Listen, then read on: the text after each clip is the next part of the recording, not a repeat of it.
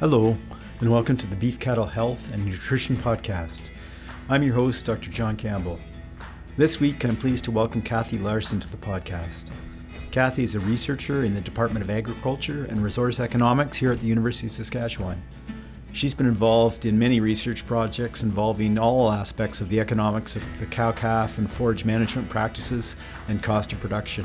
Through her research here, both at the university and previously with the Western Beef Development Centre. This week, we're going to have a chat about the economics of raising replacement heifers. Let's get started.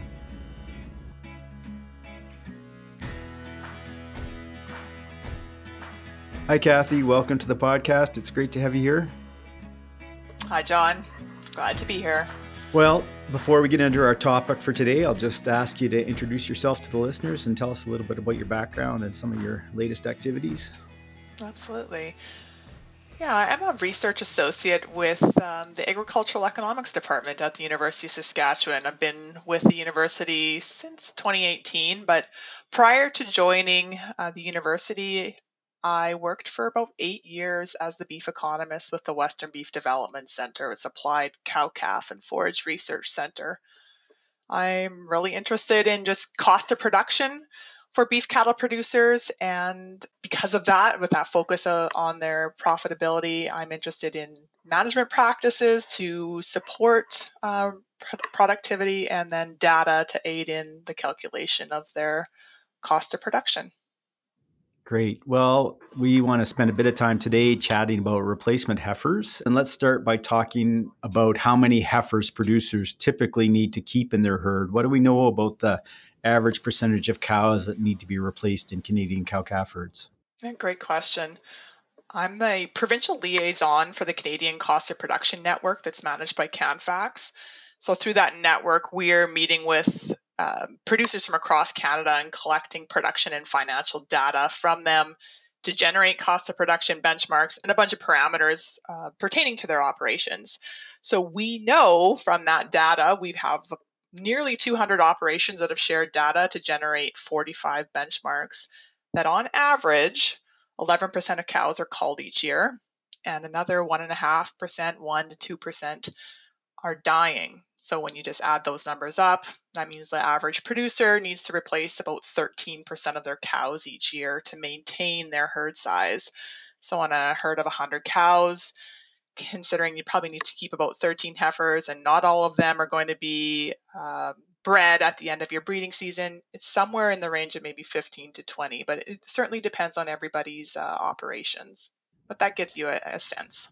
Yeah, well, that's great. And obviously it depends if you're trying to grow the herd or you're trying to lower the herd numbers. That's going to change that a little bit too. So producers have two main options for obtaining replacements for their herd. They could buy them or they could raise them themselves or use some combination of those two options. You've been involved in lots of surveys on production practices of cow-calf producers over the years. And what does the data tell us about how many producers actually raise their own heifers versus buy them? Through the surveys I've been involved with, we've asked that question in a variety of ways. And specifically, when I think to something like the Western Canadian cow-calf survey last conducted in 2017, we asked very specific questions about retention of calves after weaning. We've also asked just about inventory amounts for different classes of cattle. So I think we have a fairly good handle that about 80% of producers are keeping heifers to develop into replacement breeding females. And I know data from the US says it's a little over that as well, like 83%. So I think that we're very similar to what's happening south of the border. Okay, well, let's start with purchasing replacement heifers. 17 to 20% of producers are doing that. Why would they consider that as an option?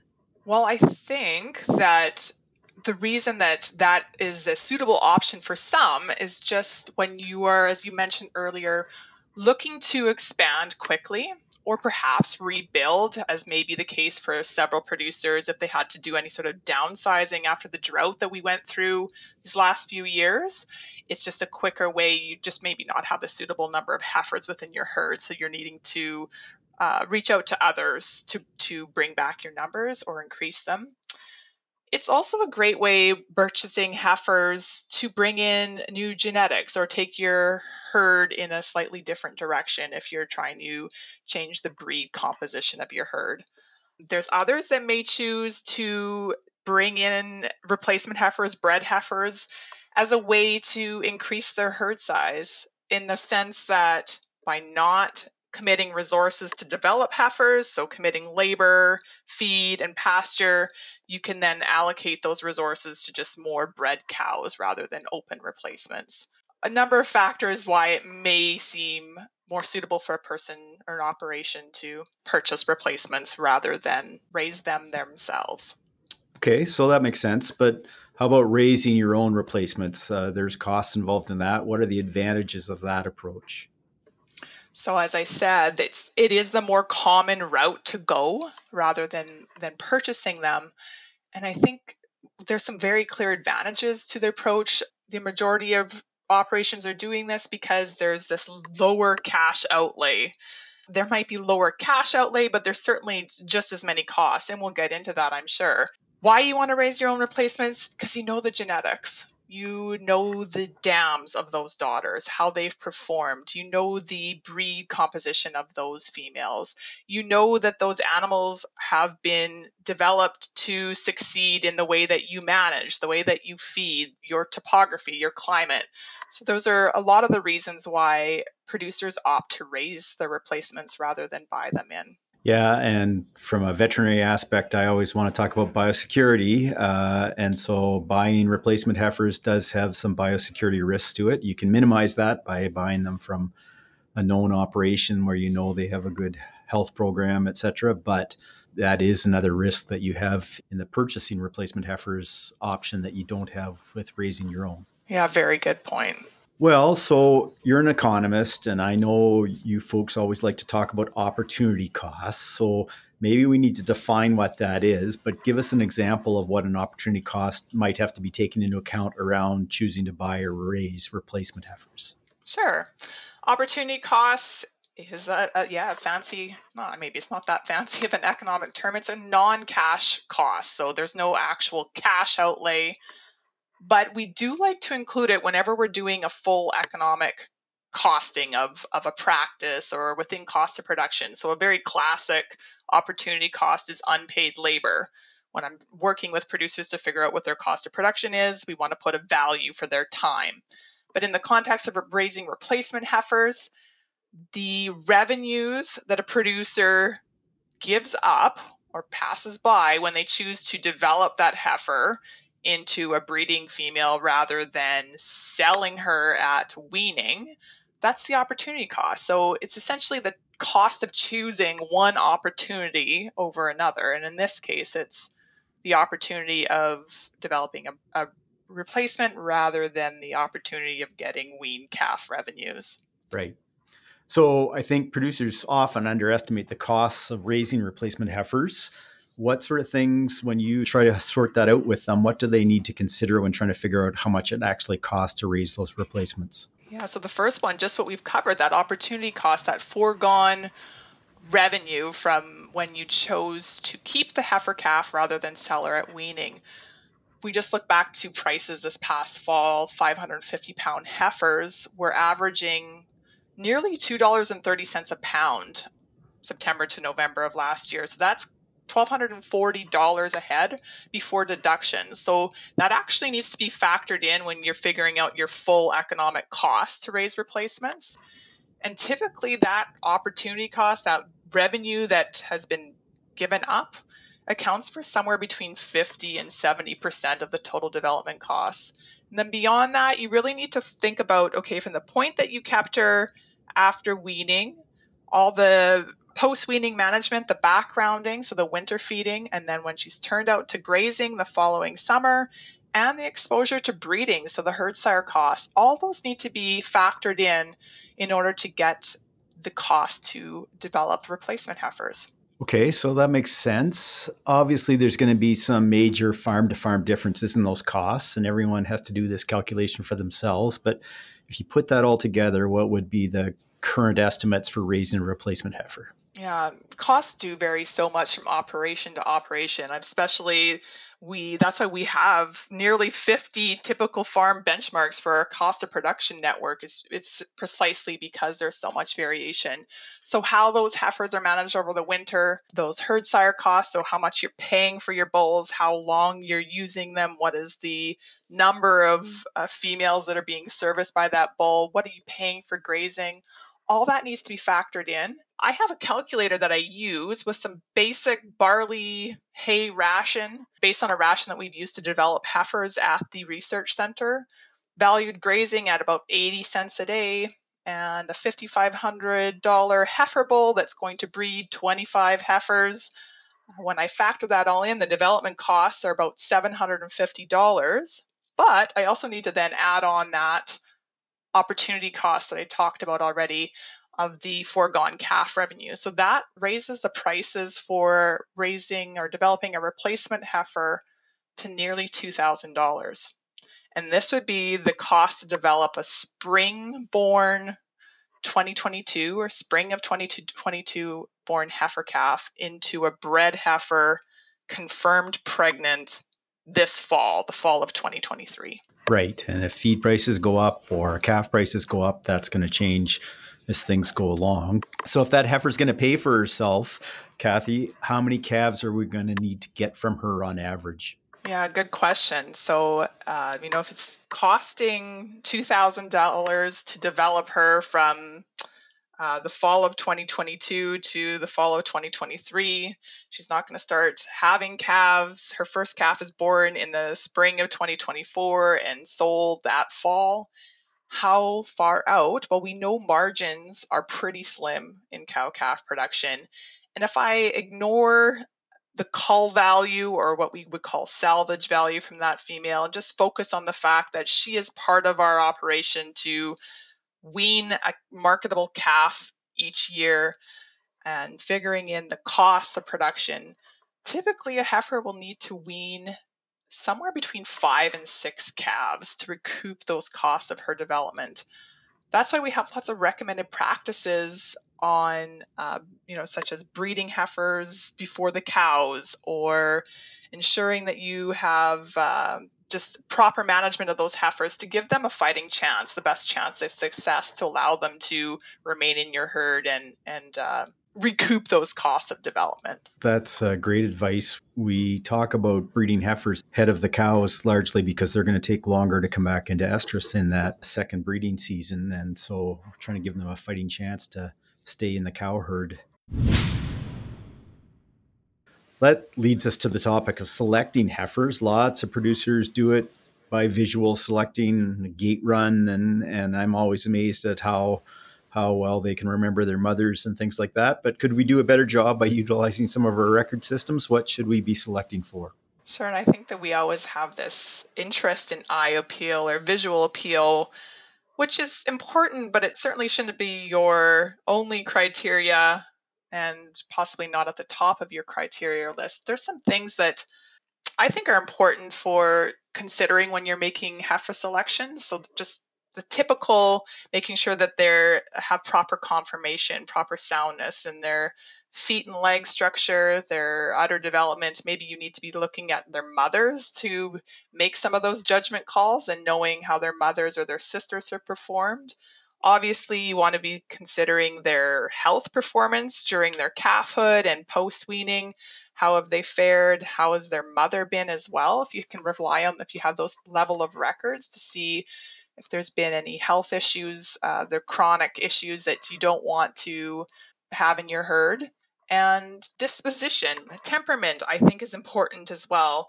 Some people maybe have a higher tolerance for rangy cows at calving, and then there'd be others who maybe have young families and children working that's a very strong judgment call. If there's any sort of bad temperament at calving, you don't want to keep that cow nor her daughters. Other things that I think is a great measure, lots of producers capture date of birth on their calves. That's a pretty classic record that's collected, and that can be a really great selection tool.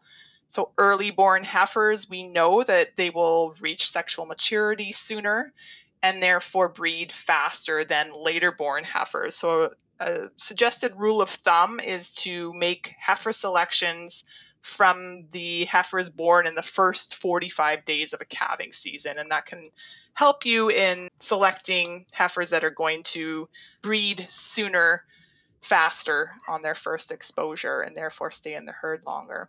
And then lastly, genetic merit. So just if you have certain breed crosses that you're trying to maintain in your herd, you're going to be looking at the breed composition of those daughters when you're making selections. For some operations, depending on how their breeding pastures are set up, maybe details on the sire and that sire's EPDs. So you're selecting heifers on that basis.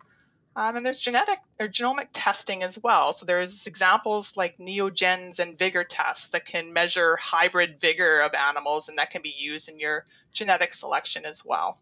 Right. And if you have a really good record keeping system, you might be able to look at productivity of families, cow families, and things like that as well, which would also be useful. You've been involved in a research project at the LFCE and Termundi, I guess, before that, looking at heifers' birth dates and their lifetime productivity. Tell us a little bit about what you found there and how it compares to some of that similar research in the U.S. that's been done. Yeah, thanks for bringing this up. I had seen that research by Cushman and colleagues out of the United States. They looked at well over 16,000 heifers' records of production and found that a heifer that calves early in her first calving, so calving in the first 21 days of the calving season in her first parturition, ends up staying in the herd longer and weaning more pounds of calf than, say, a heifer that bred and calved in the third cycle in her first calving. So with that study in hand and seeing it, I wanted to go back into Western Beef's records. We keep pretty decent records on that herd, and we delved into our own production records and found similar results. We found that, similar to what Cushman had found, heifers that calved in the first 21 days in their first calving stayed in that herd longer and had better overall productivity over their lifetime. So not only it's a combination of their calves are born earlier, and so when you have a fixed weaning date, you just end up with more days for that calf to gain weight and be heavier at weaning time. And by staying in the herd longer, you end up having more calves weaned. So its total pounds weaned was higher for those heifers that calved in the first 21 days as a heifer. They just have improved productivity. And it's really those ones that are calving or in the third cycle, they just have this greater tendency to fall out of the herd when you're dealing with fixed breeding seasons, say 63 days or less. They have that longer recovery time after their first calving, and perhaps then they just end up falling out of the herd because after the 63 days exposure, they just didn't have a chance to cycle and conceive. Yeah, I just think that's such an amazing result, both from Cushman's research and yours, that they align so well.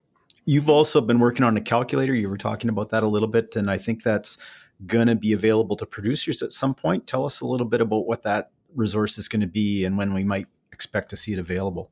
I had an Excel-based calculator that had been on Western Beef's site, but it's going to be given a little bit of dust off and improvement through collaboration with CanFax and the Beef Cattle Research Council. BCRC has become a great resource for all sorts of decision calculators, and I'll be meeting with both CanFax and BCRC later this month to see what we can do to take what's already existing and maybe improve some of the features, that it is an opportunity for producers to go in and put in their own details, and it'll do the math for them and calculate what their costs are to develop replacement heifers. There's other tools like bull sire calculators as well on what's a suitable price to pay for a breeding bull. So this would be a great fit to have a tool that calculates replacement heifer costs as well. Yeah, that's great. We'll look forward to seeing that. I'll put a link to some of the BCRC resources that are there in the show notes, but we'll be looking forward to seeing that one down the road. I expect that'll get a lot of use by producers as well. So thanks so much, Kathy, for being here. Really appreciate you taking the time to do this, and we may have you back at some other time to talk about another topic. So thanks again. Yeah, thanks, John. That's our show for this week. Thanks to all of you for listening to the podcast, and thanks again to my guest, Kathy Larson. Thank you to our sponsors, the Alberta Beef Producers and the Beef Cattle Research Council. Please consider subscribing wherever you get your podcasts. We always appreciate feedback, and if you have questions or comments or would like to suggest topics that you'd like to see covered in future episodes, please email us at bchnpodcast@gmail.com. Take care till next time.